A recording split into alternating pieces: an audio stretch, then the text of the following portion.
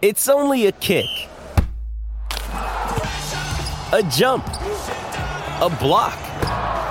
It's only a serve. It's only a tackle, a run. It's only for the fans. After all, it's only pressure. You got this. Adidas.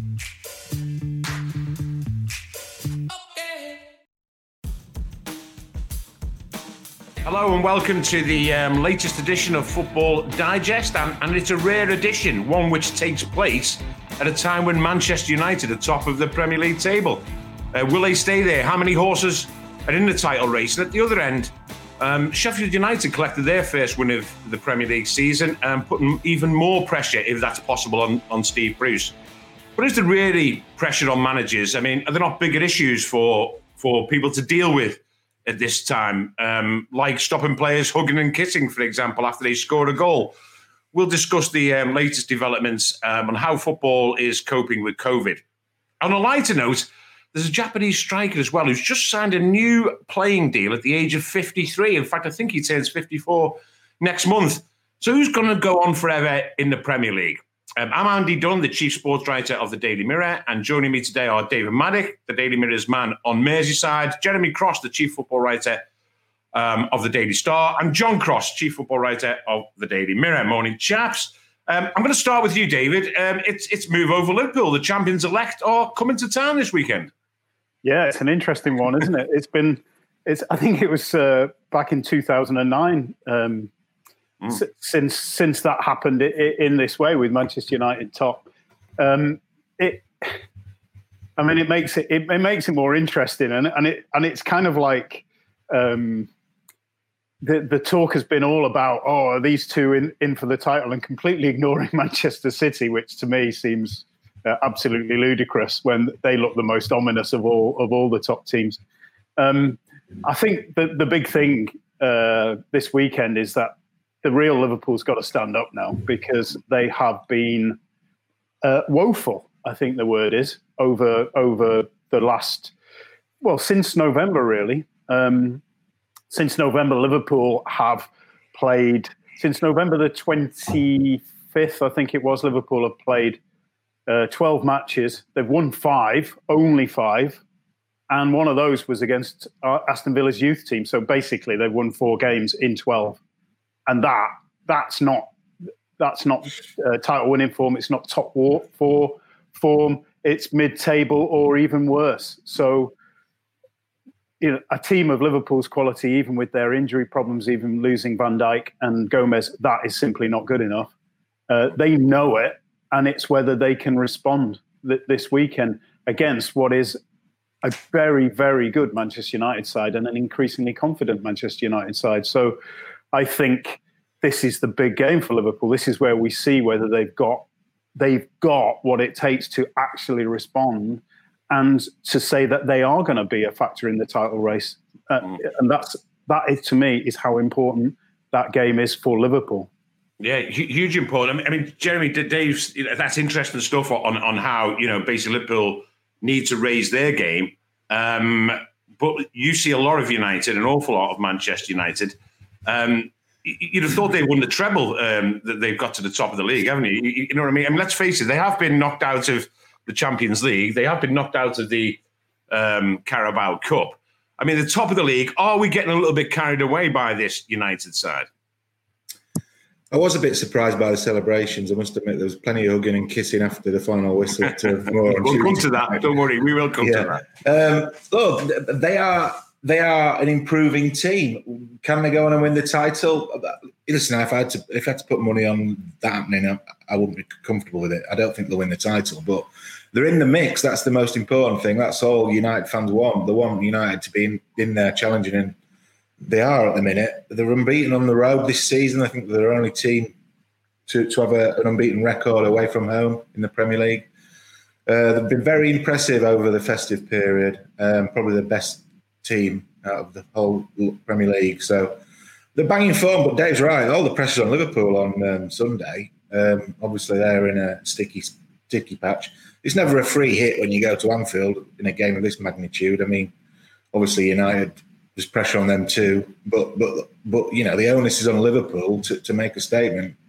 And what Liverpool are finding, I guess, is how difficult it is to win back-to-back titles. I think only City and United have managed that in the Premier League era. So, history shows that it's a very tough ask. But it'd be interesting to see how Liverpool respond because, last season they obviously ran away with it and they weren't under that much pressure because they just blew everyone out of the water. So it's interesting to see how Liverpool cope with a game of this importance in the middle of a bad run. John, I know you in the past have been maybe thought that Ole Gunnar Solskjaer has been protected a little bit by pundits, by observers, and you thought that maybe he maybe should have shouldered more responsibility for the indifferent form on occasions. Is he now, 2 years and a bit on, is he now the right man for the job? Can we all accept Ole's the right man to be at the wheel? No, because I think we're with Man United. I always think we're only ever 90 minutes away from Ole Gunnar Solskjaer having his credentials and his future questioned. And I have to say, understandably so, because say, for example, they take a right battering at Anfield on Sunday, which isn't beyond the realms of possibility. People will say, oh, well, if they had a great leader, they would go there and grind out the result or draw, whatever it might be that they needed to kind of play the long game in the title race. And you get that with an experienced manager. And look, I'm maybe been a little bit flippant and a bit harsh on him, but I just think this is Manchester United. Man United are expected to be top of the table and to be 3 points clear. That's the level you're at. We shouldn't be surprised by it. And I think to a degree we are somewhat. Because, listen, I do get the fact that they're quite a good team. They're improving. I watched the Burnley game the other night. I didn't actually think they were anywhere near their best. There are a few players who, sort of fall short. But you still go and get the result. And that's the most important thing. I think they are improving. I really like the defence now. I think it's so much better with Bailly in form alongside Maguire. It looks much more solid. Still far, searching, I think, for the perfect combo, aren't they, in midfield and attack? But, they're in the mix, as Jeremy rightly says, and I think that's all that they wanted. But, long term, I still think we need to be convinced about Solskjaer. And that might seem incredibly harsh. And I guess the fact is that basically former teammates, I think in the past have given him that easy ride. Maybe they were masters, maybe they were geniuses and saw this all coming. But I severely doubt it. It's an unprecedented season that no one can predict. And I don't think anyone predicted, say, a month into the season with United in the bottom half of the table, really struggling for form, that all of a sudden, come the turn of the year, they'd be 3 points clear at the top. Yeah, I'm with you, John, on that. I think, they didn't win anything last year. They've been knocked out of those competitions I mentioned before. This season, I think there's still a lot to prove. One thing I would say that I do think Solskjaer has got right is his handling of Paul Pogba. I think he was very calm when people were basically losing the rag about what Mino Raiola was saying. There was pundits left, right and centre saying, right, you should boot him out of the club now, or Raiola, you shouldn't deal with Raiola again.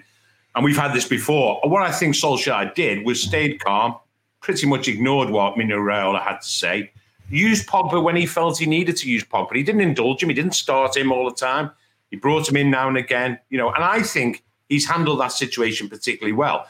And he's reaped the benefits of getting a performance like he got out of him at Burnley. I'd just like to know, guys, David, I'll start with you. It's almost becoming, is he going to stay at United? Is he not? Do you think Paul Pogba is a valuable player to this United side going forward long term?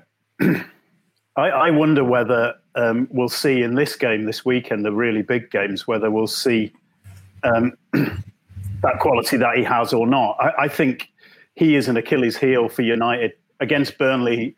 You're right. He had a good game. I watched that game, and afterwards people were raving about him, and I thought, well, he played all right. He cost like 100 million quid, so he should play all right. But I think they have a fundamental problem with him because he doesn't really fit their system. Because they do get a little bit overrun in the midfield against the better teams. I think you're right. You can bring him in quite comfortably against some of the teams United are likely to dominate against. But they're unbalanced, especially obviously because Fernandes is such an important player and he's kind of an attacking player, sort of front of the midfield as well. It leaves them, to me, I don't think he does his work tactically that say the likes of Mourinho wanted. I mean, obviously, he never really trusted him. I don't think he would do the work tactically for the likes of Klopp or Guardiola either. So I would say he's not really long-term for this Manchester United side. But the fact is, where's he going to go? Who's going to pay those wages? Who's going to pay the money that United would demand? And the answer is no one, no chance. So he's on big money. I can see him actually staying there, but not really as United progress and go forward, not necessarily being a central part of that team. Does he start, Jeremy, on Sunday, Pogba? I think so. I mean, he was good on Tuesday night. He was very disciplined. I mean, that's my issue with him. He's been a hard player for Solskjaer to trust, since he took over as manager. There's been too many ill-disciplined performances. Tuesday was different. He was good. He did his job that he was told to do. Obviously scored a great goal to win the game. So on the back of that performance, he'll play against Liverpool, but that will be a different test altogether. So, Pogba is an enigma. He remains an enigma at United and an expensive one too. So, they bought him. They didn't buy him to win games at Burnley. They bought him to win games at Anfield. So that's what you want to see. That's the true test on Sunday. And that's the bottom line. I mean, I saw him, have a great game, a decent game, or scored a great goal down at West Ham, and then does a very similar goal, actually, probably in its execution and technique against Burnley. And I think you guys are right. What you want him to do is step up and take a game like that by the scruff of the neck. The last time he probably did that was probably against City at the Etihad that time when they were 2-0 down at half-time. And he inspired that comeback. Can I just jump in for a second? Was it a great goal? Because, people said, it's an absolute worldie. He mishit it. It took a deflection and it went into his leg. He did shin it. No, there's no doubt. It wasn't a worldie. Yeah, do you know what, Dave? I'm in total agreement with you there. Because I watched that game. I was, raving about it. And then I woke up and looked on social media the next day. And it's like the next morning, I'm thinking, really? Right. Fabulous, really? But listen, it was a priceless goal. Yes. It was a crucial, absolute match-winning, huge goal, huge moment in the season. And listen, I'll be the first to admit that I'm an absolute sucker for a mercurial midfielder. And basically, Paul Pogba is the absolute prime example, isn't he, of that? I love Paul Pogba. I love him for his extravagance. I love him for the way that he looks on the pitch, and by that I mean the way he strides across midfield when he's in full flow, in possession of the ball, the way that he can dominate games. And you'll notice that everything I say there starts with can dominate games, because that's what we expect, isn't it? Yeah. And then basically, but I do think it was really interesting because I'm giving some of the pundits a bit of a kick already about sort of the kind of, opinions on Solskjaer and stuff. But Gary Neville, I think, said something, very interesting in sort of kind of New Year's predictions. He predicted that Pogba would be the player of the second half of the season because the influence that he would have on United and indeed the season. And I just think there might just be something in that. We need him to step up. You need him to finally show. And if he does it in 6 months and leads United to success, by which I mean the title or a trophy, then in one, half of a season, then he has justified that price tag, which I have to say up until now, we are just still left wondering about this great enigma in English football, aren't we? It was a driving force for France in the world success. We're still talking about him being a misfit, and he's been at United. He's in his 5th year at United. Yeah. He joined them in 2016, so he's been there half a decade, and we still don't know if he's the player we think he is. which tells you everything, doesn't it? 5 years. Just quickly, I'm interested in that goal. Just going back to that goal, saying it's not a great goal. Okay, it takes a deflection. Okay, he might not hit it as cleanly, but in terms of technique, I was actually walking past the TV and I saw it, and in real time I thought that's a cracker. That is. I mean, it did remind me of that one at West Ham he scored when Fernandes played the ball across and he volleyed it in, which was a bit cleaner. And I thought that's a great goal. And then only obviously when you slow it down, you realise he might not have caught as flush as you thought, and it's got a deflection to go in. But can it still not be a great goal? For example, Wayne Rooney's overhead kick in the Manchester derby. A great goal or not? Did he hit or did he not? But was it still great technique?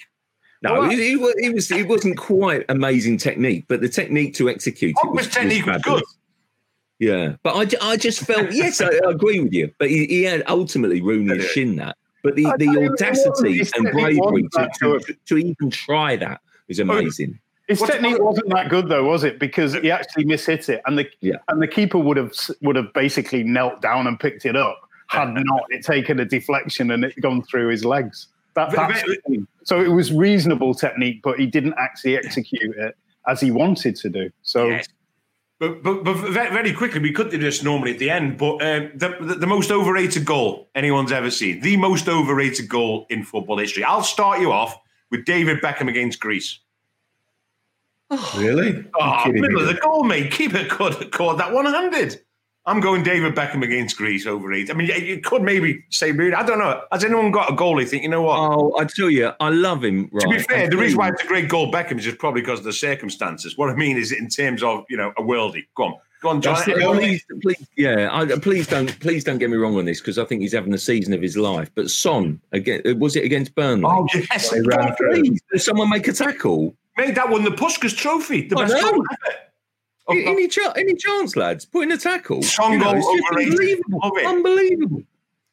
That goal the Beckham scored at Old Trafford, that's the only game I've ever been at in my working life where I've seen journalists jumping up and down applauding.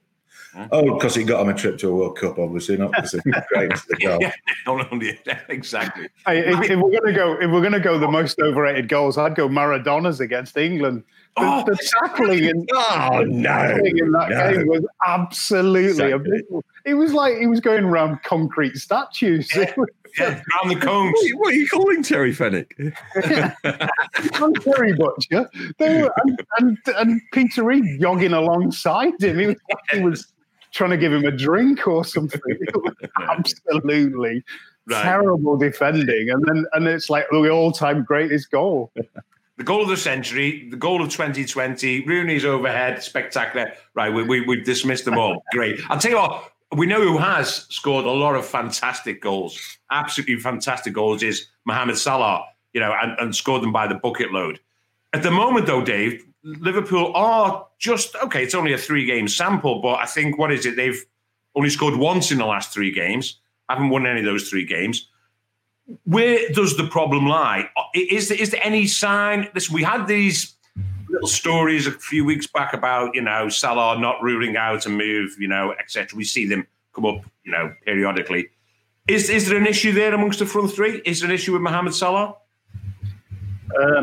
Well, it's really interesting you asked that. First of all, you're right, 1 goal. But you know what? 3 games against 2 of very, really struggling clubs and poor clubs towards the bottom of the table. Southampton, decent side, but let you play. In those 3 games, Liverpool have had 7 shots on target. I mean, in 3 games. That's the champions who blew everyone away, who created more chances last season than just about any club in Europe. So it's a significant problem. And I'll say, first of all, the first part of your question, what is the problem? Well, I actually had a really long chat with Klopp, who was really honest last week in his press conference. And he answered about the centre-halves. And he basically said, look, yes, of course we want a centre-half. We're desperate for one. Of course we'd love to buy one in January. But he basically admitted, first of all, the money isn't there. Liverpool don't have the money in this current climate to buy the standard of centre-half that they require. And he didn't complain about that. He didn't kick up a fuss. He basically said he understands, he accepts it. And he also said, what happens if I bought a centre-half anyway and then he gets injured after 2 or 3 games? Which you look at his signings in the summer, Tsimikas, Thiago, and Jota, and they've all been injured. Yes. So, there's no guarantees there. But what he also said, and which I found interesting, and I feel it's exactly the same, he said that in trying to cover for the loss of Gomez and Van Dijk, Liverpool have had so many different centre-half pairings. I think they're into double figures with the different centre-half pairings they've had this season. And they are taking players from other areas. They're trying to cover. And he said, it's really affecting our setup. And he said, the people on Match of the Day, the critics on Sky, the pundits, no one ever gives Liverpool any leeway because of the problems they have with the centre halves. And okay, that's Liverpool's fault for going in the season with only 3 senior centre halves. But the reality is, and Klopp gave detailed technical, tactical analysis of this and basically said, we're losing the midfield, the protection we have in the midfield, and therefore we're having to change the setup, and we're constantly having to change to a different style of playing, and that is affecting the momentum going forward. And also, they've lost Van Dijk and Gomez to a slightly lesser extent. Their ability, and Van Dijk's very underrated at this, his incredible ability to sort of bypass that midfield area, get Liverpool on the counter, find Salah, find Mane, find Firmino coming deeper with his remarkably accurate long distance passing. So Liverpool are missing all of this, and basically they're playing a very different game. Fabinho has been a massive loss in midfield. Jordan Henderson played in defence against Southampton, and losing him from the midfield is also a big loss. And I think that is the fundamental problem. And very quickly, and I'm sure the guys will answer this question more fully, but with Salah, I personally don't think there's very much in him. I think that he did feel undoubtedly slightly overlooked when Trent Alexander-Arnold was made captain when he played in that game. Mm-hmm. I don't think he understood quite how important it is at Liverpool for a local boy to be given the captaincy. Curtis Jones did it in the cup game against Shrewsbury, I think it was, last season, and it is massive on Anfield for a local boy to be given the captaincy. Salah didn't appreciate that. I think that interview where he sort of didn't rule out moves to Spain was more because his contract, he's 29, and his contract talks are about to come up, and they obviously want to press for a big money long-term contract. And Liverpool, when you look at it, they're very reluctant to hand out, as we've seen with Wijnaldum, big contracts to players who are going to be soon entering their 30s. They want to do it shorter term. They don't want to be loaded as they have been in the past with, as in fact the owners had when they first arrived, and then they were burnt by it and really vowed never to do it again. They don't want players in their 30s on massive contracts. Like Pepe Reina's a good example when they first arrived. And so they're trying to avoid that. But Salah, obviously, his agent is doing his job, trying to put pressure on. And I think it's more related to that than a real chance of him leaving. One last thing, I'll throw this over to the other guys, though. If Liverpool got a really massive offer, and I can't see it happening, but if they did, say 150, 200 million for a 29-year-old, would they take it? It's a really good question. And I'd throw that open to the others. Yeah, I mean, John, you just pick up on that. I mean, they've been the most incredible triumvirate up front with Firmino, Mane and Salah. But I guess everything has its, has its time, has its lifespan. If they're not firing, then Liverpool are in trouble, aren't they? Yeah, they are. It's a great point that Dave makes, and I do think it's a great discussion point. And listen, I guess the art of management and the greats down the years have been the ones to basically call it and do business, if you like, and make changes and move things on when almost players are at their absolute peak. because if they're at their absolute peak, there's there's only one way to go, and that's downwards to a degree. I'm not saying that for a moment that kind of Salah's on that path just yet, because but equally there's sometimes, I mean, Diego Jota has come in and made a world of difference earlier in the season, and so sometimes when it looks as if they're absolutely irreplaceable, well, it's not always the case, is it? I mean, Mane's been, amazing. Salah has just been so phenomenal. But then Salah, you do look at certain games, you think, oh, he's too greedy, he's too selfish. But that's the player he is, isn't it? And you can't take away from that. But then if you did take it, if you put in another, I get sick and tired of people deriding Firmino and saying, oh, yeah, but, they basically, you could replace Firmino with Harry Kane or something like that. Well, no, you couldn't. Because they're a trio, they're a dynamic. They're basically like for like. Are they better players? Well, I'd make a strong case for Harry Kane, but actually in that trio, I'm sorry, but there's a reason why the three spin off each other, and it's because that dynamic. And you have to make sure that whoever you are ready to bring in and replace, then they are ready to take up the mantle. And to me, at the moment, it looks as if Salah is still in that place of being irreplaceable, but I think if you get that incredible offer, particularly in these difficult times, I think it would make Liverpool think. It has to, if they feel that they could evolve and push on. And I think that, what Klopp has done in his time at the football club has just been able to kind of, move them on time after time. It's like the conundrum with Wijnaldum. Wijnaldum's a case in point, isn't it?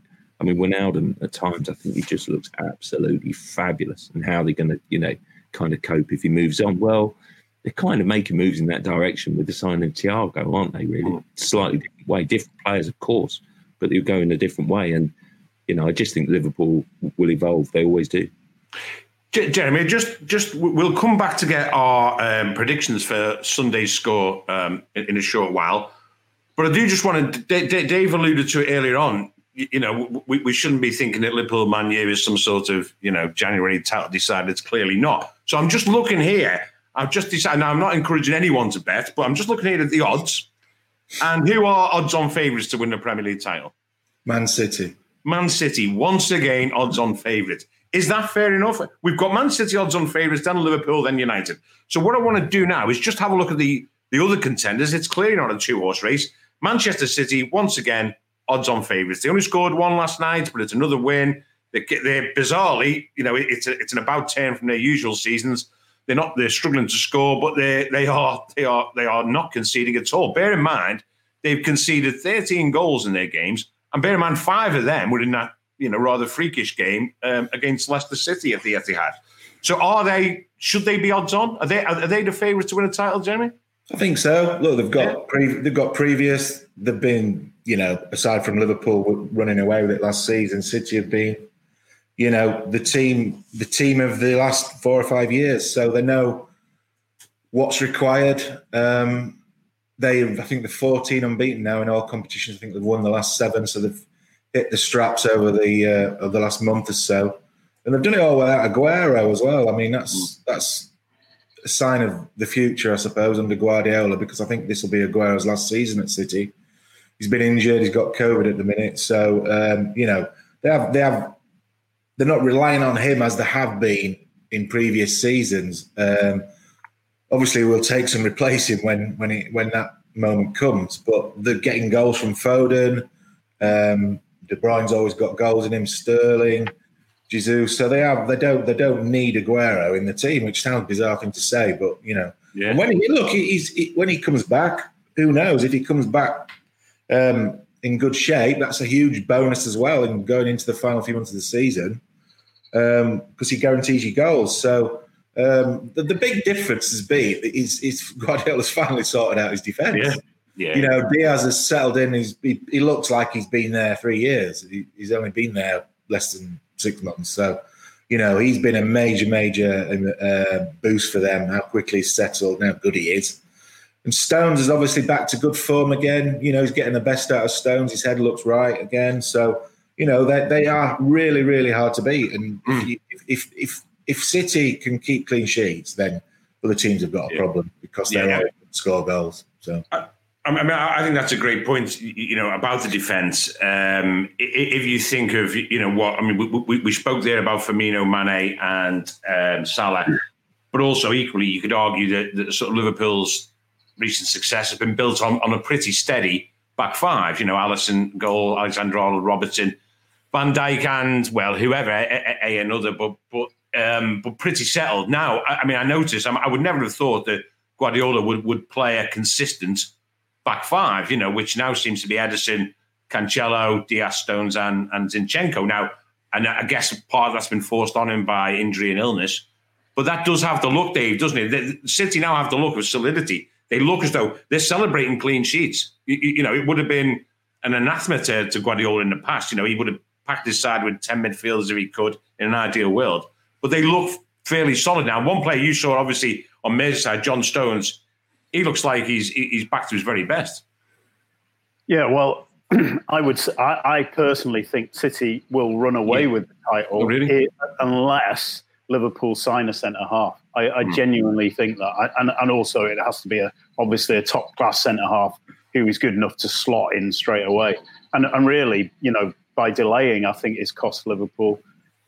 I honestly think City are overwhelming favourites for the very reasons that Jeremy just detailed. It's interesting, because Guardiola's first season, he struggled. Defensively, they were poor. They created loads of chances, scored goals, but kept getting caught out at the back. So what did he do? He actually went out and he signed about 5 defenders, all for 40, 50 million, fullbacks, centre halves. And actually, he struggled to find centre halves, and he kept signing centre halves. So I think last season he realised again the defensive problems without Laporte, who was injured for a lot of it, caught up with him again. So I think they did go out and they found Diaz, who's been really important. But it's really interesting that Laporte isn't actually playing. I feel sorry for him, don't you, really? And is that just luck? Because it looked to me like Stones was going out. There was talk about him possibly coming back to Everton. There was, he possibly has stumbled on that. Yes. I don't like to say great managers stumble on things because they do tend to plan, but I think he has stumbled on that and it's worked perfectly. Yeah. They're going to score goals. The other thing I'd say as well, by the way, is that Guardiola, he does, we know his methods, we know his history. He plans things. And I think at the start of the season, they came back late. They played in the summer longer than everyone else. And I think he planned a slowish start and then to gather momentum and use his methods hitting the ground around this time. And that's exactly what we've seen. Is it 12 games now unbeaten? Yeah. And 7 wins on the spin, isn't it? Something? I think they will look fitter and stronger than any of the other teams because of the way that Guardiola prepares and the way that he's planned this season. And I also think they will probably not suffer as many injuries as most teams as well in the second half of the season because of that planning and the preparation that he does. So it's ominous. And Liverpool, for me, they've got to sign a centre-half if they want to challenge for that title this season. John, we're talking now almost as though it's a 3-horse race. You were at Spurs last night. Spurs on my odds here are, 25 to 1. I mean, what is it, Tottenham? I mean, is it just a 3-horse race? Secondly, there's not many points separating the top 6, so surely that brings Spurs, Leicester, Southampton, even Chelsea into the equation, does it? And thirdly, John, just on Spurs now to start with, what is it about trying to defend 1-goal leads against the likes of Fulham? Does he deserve the criticism he's getting this morning, Jose? I actually thought that last night was a little bit different. Listen, I do think, I was also at the Wolves-Spurs game. So basically, Tottenham should have won that game. And they ended up drawing. They ended up being pegged back by a late equaliser, later than it was last night. And that was a classic case in point. They basically sat back, tried to defend the lead rather than kind of, actually go and attack, which is, dare I say it, the Spurs way. They do like to play with flair and win with style, and that's the DNA of the club. But I actually felt a bit last night was that Spurs didn't play that well, I have to be honest. But I thought Fulham were great. Yeah, Fulham I were agree. clearly fired up by, the pre-match aggro, the pre-match row, and Scott Parker instilled that into his players. He brought in a siege mentality. They defended brilliantly. Tosin Adebayo, I think, is great. Really good defender. Improving all the time. Loftus-Cheek had a good game. Cavallero looks dangerous up front. When Lookman came on, he pinned them back, and he obviously provided a super cross for the goal. I mean, it's Fulham. I think to be too critical of Mourinho last night, I think is misreading the signs that basically Fulham were very good and they really deserved that point. I gave Fulham no hope of survival at the start of the season, and now I think they're back in with a fighting chance. I still think they're probably odds against staying up, but basically I think they're giving themselves a chance. But I think that with Spurs, I remember going to Anfield before Christmas thinking Spurs are in this title race, and basically that would be a huge game.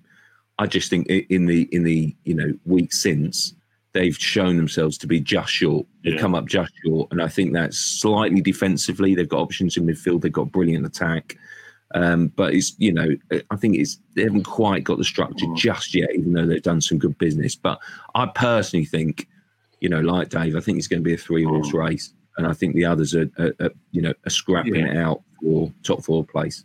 I don't think we disagree with that, will we, Jeremy? And now you mentioned there about Fulham and about what preceded this fixture last night. I just want to say, Jeremy, that there's going to be a lot more aggro about fixture scheduling and rescheduling of games. I mean, my point of view is that, it's so, to use that word, unprecedented that you just have to take it on the chin of a game's rescheduled at the last minute. But what I would just like to touch on briefly, Jeremy, is that, and you were there, it was a great occasion at Marine on Sunday. I just want to touch on the FA Cup last weekend. I think a lot of us thought that there would be chaos, that there would be fixtures called off left, right and centre. It would then impact on subsequent fixtures. I think, we've got the rearranged game to Southampton, Shrewsbury, isn't it? But apart from that, I think the FA Cup third round went really well. And I think if one thing that we'll learn from it going forward is that the days of replays in any round are probably gone. I don't know what you think of that, Jeremy. I totally agree. Look, the replays, we're playing, we've known this for years, but players play too much football, don't they? Yes. And one of the things COVID has made us sit up and take notice of is that it's now showing what they just get flogged to death, footballers, don't they, from 12 months a year. It's ridiculous.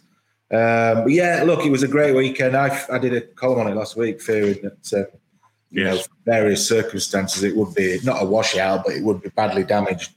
And it's an iconic weekend in the footballing calendar. How could you doubt the magic of the FA Cup? Do you like the FA Cup? How foolish you now look with that column. I'm going to rag that out and basically post it to you so you can eat it with your humble pie. So just don't get big-headed just because you were at the story of the weekend. Not that I want to mention that, really. But, anyway. No, it was a fantastic weekend. We saw some great upsets. It's what it's all about. And then the other bonus is that the FA Cup will provide a bit of help with the fixture scheduling, because I think there's a story in the papers this morning that Villa's game with Newcastle is going to be rearranged for the 4th round weekend. So obviously both available to play that weekend. So I think that's happened now while we've been on air. Yeah, so it's helping ease the congestion. But look, we are where we are. We need to finish the season. Obviously, I think that was Mourinho's point when he was having a row with Parker over. I did feel really sorry for Fulham, actually. I just don't think that's fair. But there's a lot of things that aren't fair at the minute for all sorts of reasons. So I think you've just got to suck it up and get on with it, and just realise that it's very different at the minute, and there's no sort of precedent for this. So you've just got to get on it, try and get the season finished. Yeah, it was funny. I was at Chorley and then Marine. I turned up at Chorley on the Saturday, parked my car virtually outside the stadium, and there was literally not a soul around. I mean, not a soul around. I'd gone to the stadium. There's a few people there, so getting the stadium ready, and it was great. And then myself, if I one of the first people I bumped into was Jeremy outside Marine, Rossett Park, or the Marine Travel Arena, whatever it's called now. And I got outside, and it was like Wembley Way on on a May, with no COVID. It was the streets were lined with punters welcoming the coaches and whatever. And it did make some headlines, Dave. It made some headlines in terms of where's the social distancing, and the police were fairly relaxed about the streets being lined with people. But it did bring in, again, the ongoing discussion of the sort of football in COVID times, and then the minutiae of the social distancing, etc. Now, that was amongst fans. What's come out this week, which seems to be gathering momentum, is this idea that footballers are ignoring protocols and are, heaven forbid, celebrating goals with a hug, with a pat on the head, with a handshake, when really they should just be bumping elbows and sort of saying well done from 2 meters apart. Where do you stand on this? It seems to be, and my point of view is, the odd politician won't miss the opportunity to start being pompous about football. Nigel Huddleston yesterday, they must force these protocols strictly. Me, I think it's over the top. Where do you stand on it? It's clearly going to be a debate over the next couple of days as to, should footballers continue to do that, and should they be told, listen, guys, don't hug after you scored a goal? Listen, let's put it this way, Dave. If United or Liverpool score a last-minute winner on Sunday, I think it'll be more than elbows bumped.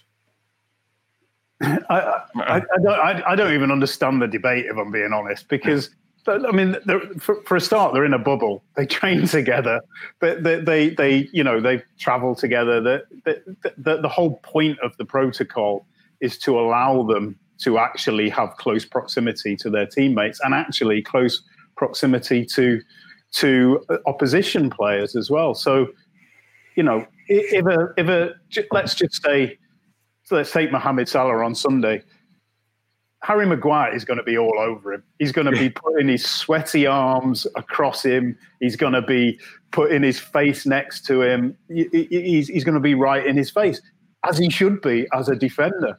And are you telling me that is less danger of transmitting than if a player jumps on another player's back and they punch the air together? It's just a nonsense. And in part, the government, let's face it, they've had an absolute shit show, and they are desperately looking around for any scapegoats, any excuses to deflect from the disaster that they're presiding over. We're like with COVID, we're approaching, I think, well over 75,000 excess deaths. So they are responsible for that extreme number, and they are to be blaming footballers for celebrating when you are responsible for that. That is obscene. So let's get that into context.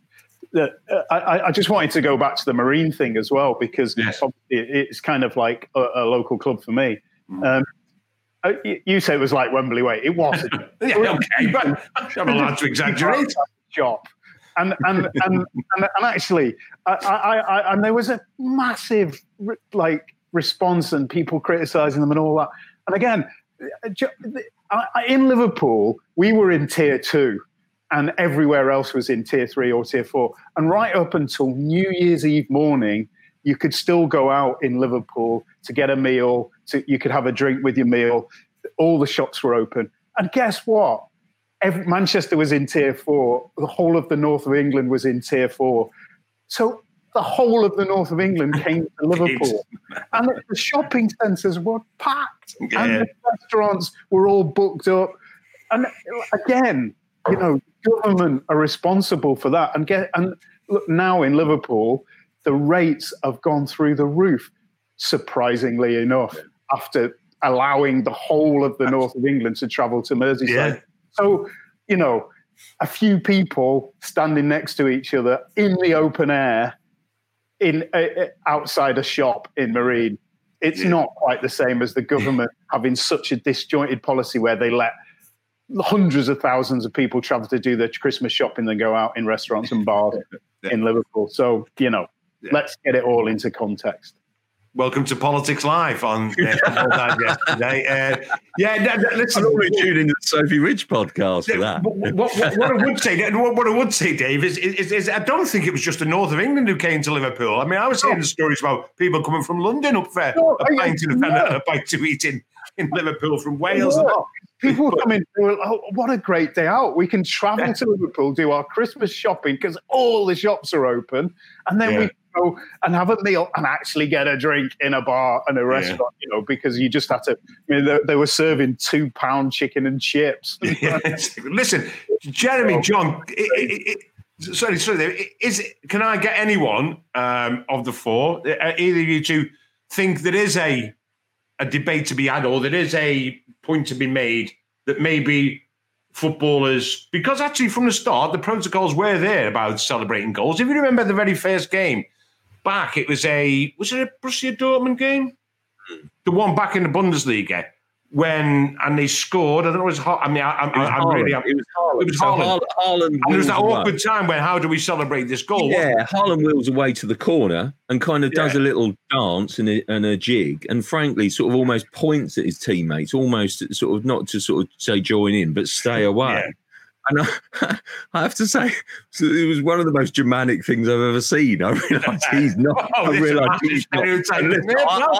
can say that because I've got German roots. So, but basically, it's as my colleagues always never fail to remind me. But no, listen, and then quickly we got back into the swing of things, basically in the Bundesliga, and equally, I think with the Premier League, I actually think that basically, football came back and it felt a bit sort of sanitized at first. It wasn't quite the normal game that we expected. The standard wasn't there.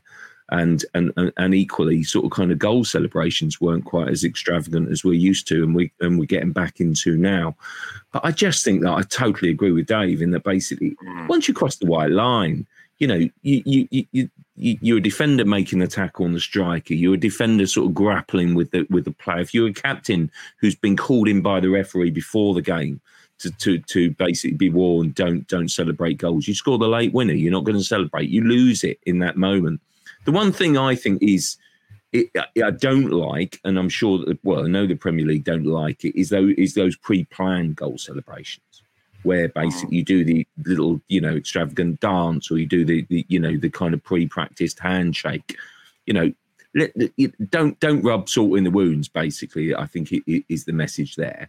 But I do think that I don't think, as Roy Hodgson, was talking about yesterday on his Zoom yesterday before tonight's game, he was making the point. Look, don't want to make football a special case, but those players have been tested 3 times, and 3 times they've come back negative.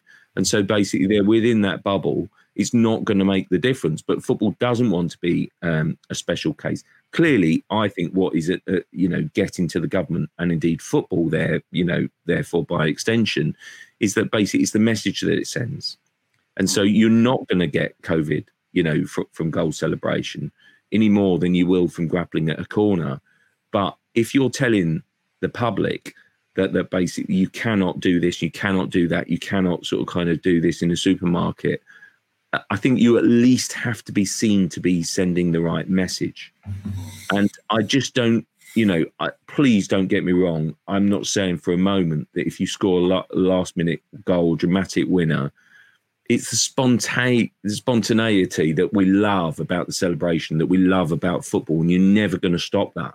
It would be naive to think that you will, but I just think you probably have to put that message out there. Kane didn't hug or kiss anyone though, did he? Last night?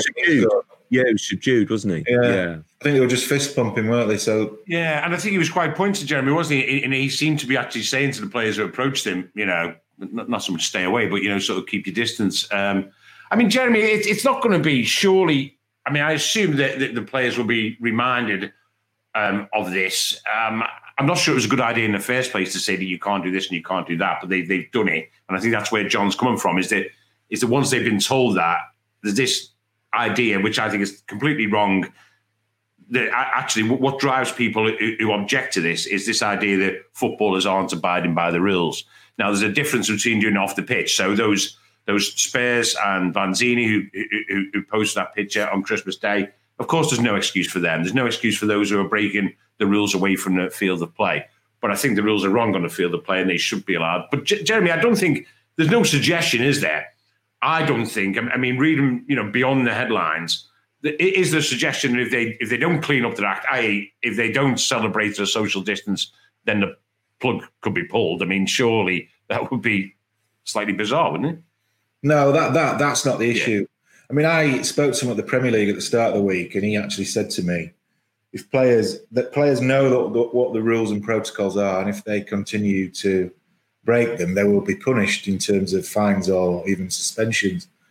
And I was writing the story, just shaking my head thinking, I can't believe players are now being warned that they could be suspended or fined for hugging a teammate who scored a goal. It's just farcical. But it's just part of the game, isn't it? Yeah. The issue is, obviously, the players, we all know who they are, who are flaunting the rules at home, away from, when they're not in their bubbles at work, i.e. at training. That's the problem that the government have. And, we are now heading down a road where football will be held up as an example of what not to do. You'd think the government actually would realise that that's probably not the brightest thing to do, because they got their backsides kicked by the footballers in the summer with the wages and everything. So, bring it on, I would say. But, look, I think the Premier League, John will probably expand on this, but the Premier League are desperate not to stop the season and don't have any plans to review that. But they are getting pressure from the government to make sure players fall in line. Yeah, I agree with that. I think, I also agree that basically it's not about the goal celebrations for me. It's the COVID idiots. It's the COVID idiots that are really doing even my head in, and I'm the biggest football fan going, because I tell you why. It's the we're all observing and we're all so careful. I know I am, and it's not right that basic people, then basically can flout it if we can't see people. And I'm sorry, I don't agree at all with what Guardiola said, or indeed Moyes, that basically footballers shouldn't be a special case. No, they're probably right. They shouldn't be a special case, but they should be like everyone else.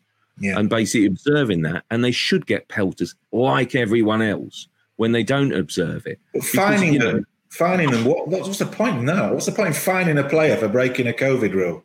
What's that? I agree. I think the public shaming is far more severe. What Eze did, and it was good to see the kind of the FA jump on that. I think, and basically saying, look, we're going to have a look, and then Palace, are going to fine him. Hodgson says that's more appropriate than dropping. Well, I don't know. That was the one thing that I kind of didn't necessarily agree with. But if we're all stuck in this crazy world where people, desperate for a vaccine. We've got kids who are kind of losing a year at school, basically, and shambolic lessons at home, and no fault of the teachers who, I have to say, are doing an amazing job amongst the circumstances.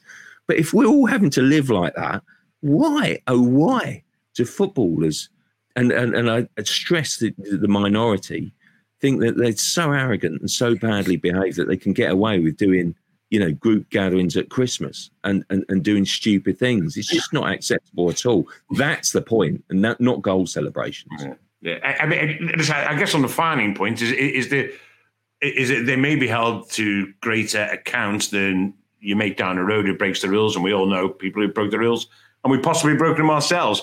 So, but the fact of the matter is that they can be held to greater account, but they can't be punished differently. If you break the rules, you're fined, just the same way that they should be fined. Actually stopping them from doing the job. It's not what would happen to me or you or your mate down the street. So I don't think they should be stopped from playing. That's just a personal point of view. Listen, Sky did with Kay Burley and Beth Rigby. Sorry?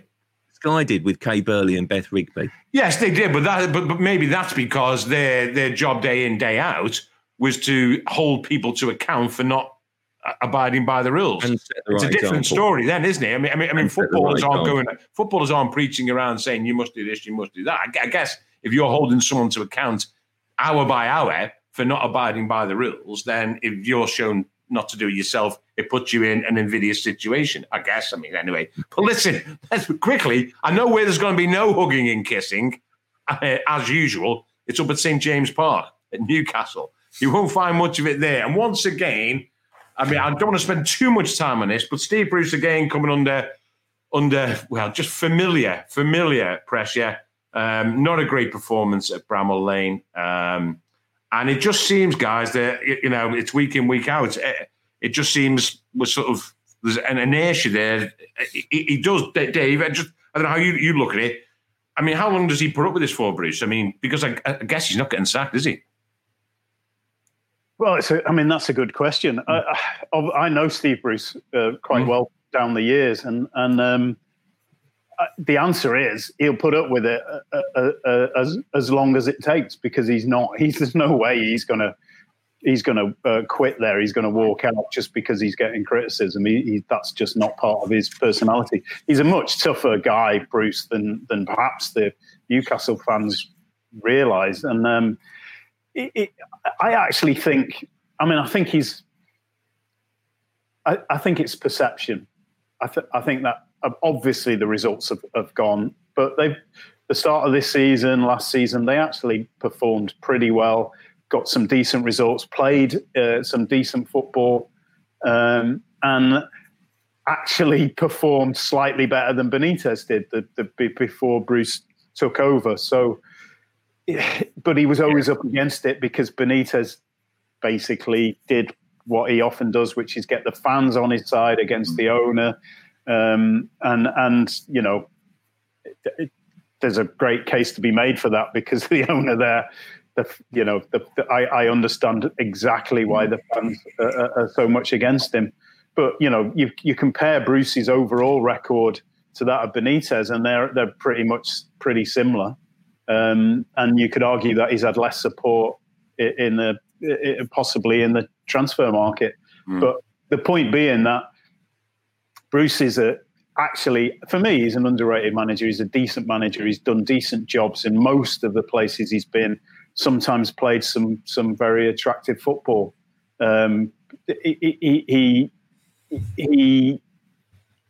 don't know anybody is going to do such a great job there at Newcastle. I think that's the problem.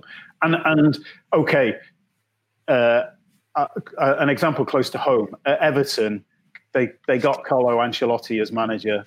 And the fact is, he's a top manager, and he's performing like a top manager by putting Everton in the position that they're in. It's remarkable what he's achieved this season at Everton. Absolutely remarkable, especially given the squad he's got and the injuries to so many key players he's had. And yet somehow, he didn't even have a striker the other night, and they somehow managed to get a very important, brilliant victory at Wolves, which is a tough place to go.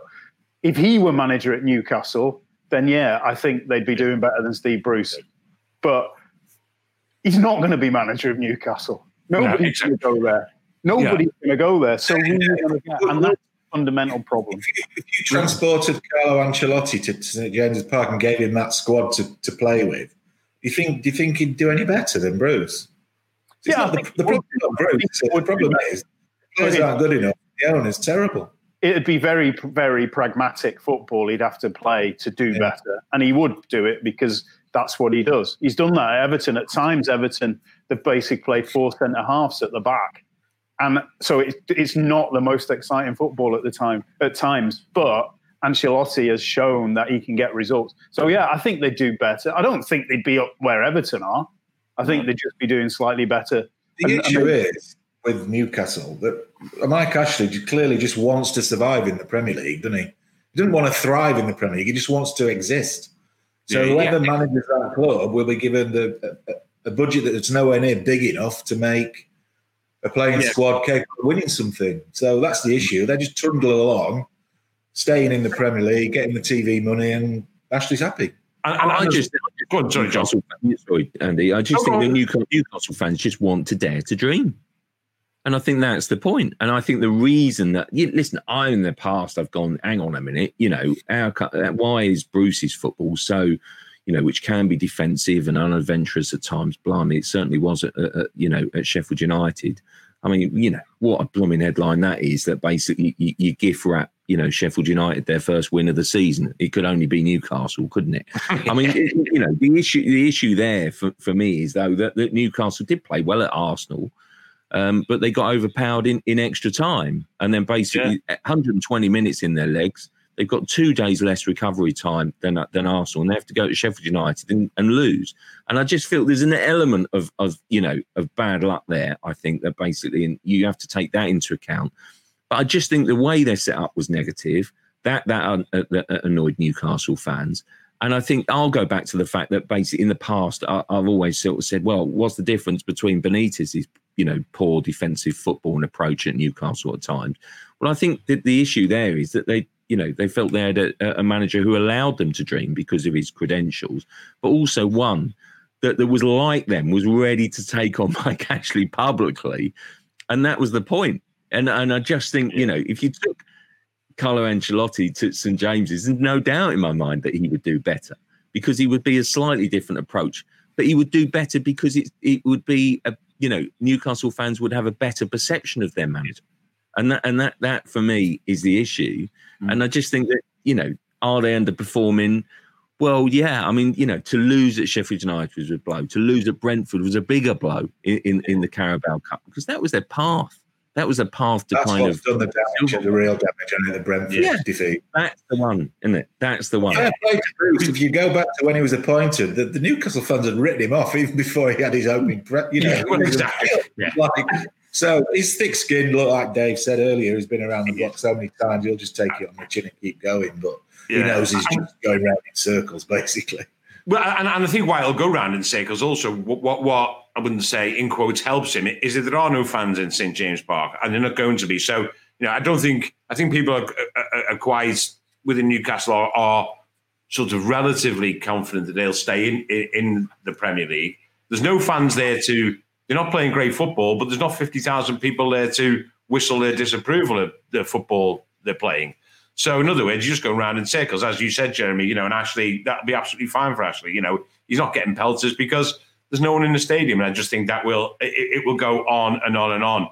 And I personally, I like Steve a lot. I'm with Dave, known Steve a long time, and I like him a lot. But I just don't see how this ends happily, to be quite frank. Steve turned 60 in December, and obviously he's still not playing. But my eye was caught this week just as a distraction by the Japanese striker Kazuyoshi Miura for Yokohama. He's a striker, and he turns 54 next month, and he just signed a new playing contract. And I just think it's fantastic. I often think, why do we put, well, it's probably obvious reasons, actually, it's a rhetorical question, why do we put age limits on outfield players? And I just wondered, which outfield players do you think might go on and on? For me, I'll start off, and I actually think that we'll see Lionel Messi playing on into his 40s, an outfield player. I really do. I don't see any reason. I look at him. Do you just hit a barrier where you say, okay, that's it. I'm 33, 34. It's the end. I don't know. So I'm going for Messi. John, anyone? Well, the thing is with Lionel Messi is that basically Lionel Messi, if anyone tries to drop him or tell him it's to retire, he'll just throw his toys out the pram, get the president removed, and basically say, all right, I'll run the football club, I'll be manager, player manager, and, basically sing the theme tune as well. But no, look, I just basically, I love the ongoing, which hasn't been quite so ongoing in the last month or so, I noticed, but the ongoing story of Christian Fuchs at Leicester, who I just think is a bit of an unsung hero. He's 34 now. I think he's tried to retire twice, and they've basically, lured him back. And he's played quite a big role this season, sort of certainly before Christmas, was quite regular in that Leicester team. Leicester continued to defy the odds. And even though I could go for more glamorous names, I thought it was just time to sort of highlight a bit of an unsung hero. If he's tried to retire twice, I think he's got a coaching school in New York, hasn't he? He's got no chance. Christian, just admit it. You're carrying on until you're 40, basically, and doing a sterling job as Leicester defy the odds and maybe reach the top 4 again this season. It's brilliant. I'll give you an obvious name, actually. It's James Milner. I was just going to say, surely Milner, yeah. The guy is, I think last season, the title winning season, he made 38 appearances, I think. So he's a machine. He's a great bloke. He absolutely, he's still the fittest guy at the club. Everyone says that. And I mean, he definitely could play on for several more years. And I can imagine him playing for someone, I don't know, say like Geisley when he's 53, something like that, absolutely no problem whatsoever. And if you think, Dave, I mean, what was his? I mean, it was a record-breaking young age that he started, wasn't he? I think he was the youngest player for Leeds, was he? 16 and a bit, Jeremy? 16 and a bit when he made his debut for Leeds. He was the youngest player. I think he was the youngest player in Premier League history at the time. I mean, you're coming up to 20 years playing at that level. It's incredible. Still winning stuff. You know, he obviously won the title last season, but he's don't alarm anyone around this group chat, but he's teetotal. I know. Let that be a lesson. Oh, we all for January. I remember you two were probably there, John and Andy, when we were in Miami that week before we went to Brazil for the World Cup. Milner did a press conference, and I asked him towards the end of the press conference because it's quite well known that he'd never touches alcohol. You know, he's obviously super fit. I said, would you break that? Would you break that ban if England went on to win the World Cup in Brazil? And he just went, no. It was like deadpan. He's quite deadpan, isn't he, Milner? But I'll go with Dave. I think Milner will still be playing in his 40s. I think you could be right. I think you could be right. And it's funny. I've said this before here that when I covered I think Dave, you might have been off, and I covered Liverpool-Leicester, and they won. You know, Leicester were expected to go there and do big things, and Liverpool won 3 or 4, was it? And Milner apparently was outstanding. I was watching the game, but didn't realise this, and I gave him a 6. And months on, I am still getting, I swear, pelters every week. You gave James Milner 6. What do you know about anything? And you look at the game back, and you think, you know, you just missed someone, you know, because he didn't score, and then you just look and you think. But anyway, he took the colours. No, brilliant. But I mean, bear in mind, I mean, Stanley Matthews, was he 50 when he played his last game? I mean, can you imagine someone like at the top level of English football playing Alpha in your 50? I think it's remarkable. Wasn't he 50? No. I don't know, maybe he's older. I obviously can't remember. I wasn't around then. But no. You say, can you imagine it? I say no, just because your legs feel, legs feel hard playing for the, Presley, blimey. I think you're right. I think Milner will go on for a long time. Will he play? I'm just going to finish. I'm not sure whether he'll play Sunday or not. He may play a part. But just finishing as we started on Sunday's game. Just always a great game. You know, we could do another program on memories of these type of games. The 3-3 was my favourite memory of being at a game, the Ruddick header. But anyway, I'm not going to ask for those memories. I just want to wrap up simply by asking for a prediction. I think Liverpool will bounce back, and I'm going Liverpool 2, Man United 0. Jeremy? I'm going 2-1 United. John? I was going to go 2-0 Liverpool, so I'll have to be slightly different, won't I? So I'll go Liverpool 2, Man United 1. A big leap of faith from us, Dave, in favour of Liverpool. Yourself? Well, I'm going for a draw, but I'm gonna go for a 1-1 draw. But I'm going to say that Liverpool need to win to show they're in the title race. So if the real Liverpool turn up, then they will win. But I'm not convinced they will, so I'm going for a draw. Yeah, I think that's reflective, guys. If this one really is a tough one to call. United's so good away from home. Liverpool, well, I mean, I can't think of a better team at home, since I've been covering football. We know their record. Guys, thanks very much. Hope you all enjoyed the football this weekend, wherever we're all at. And we'll catch up soon, same time next week. Thanks for watching and for listening.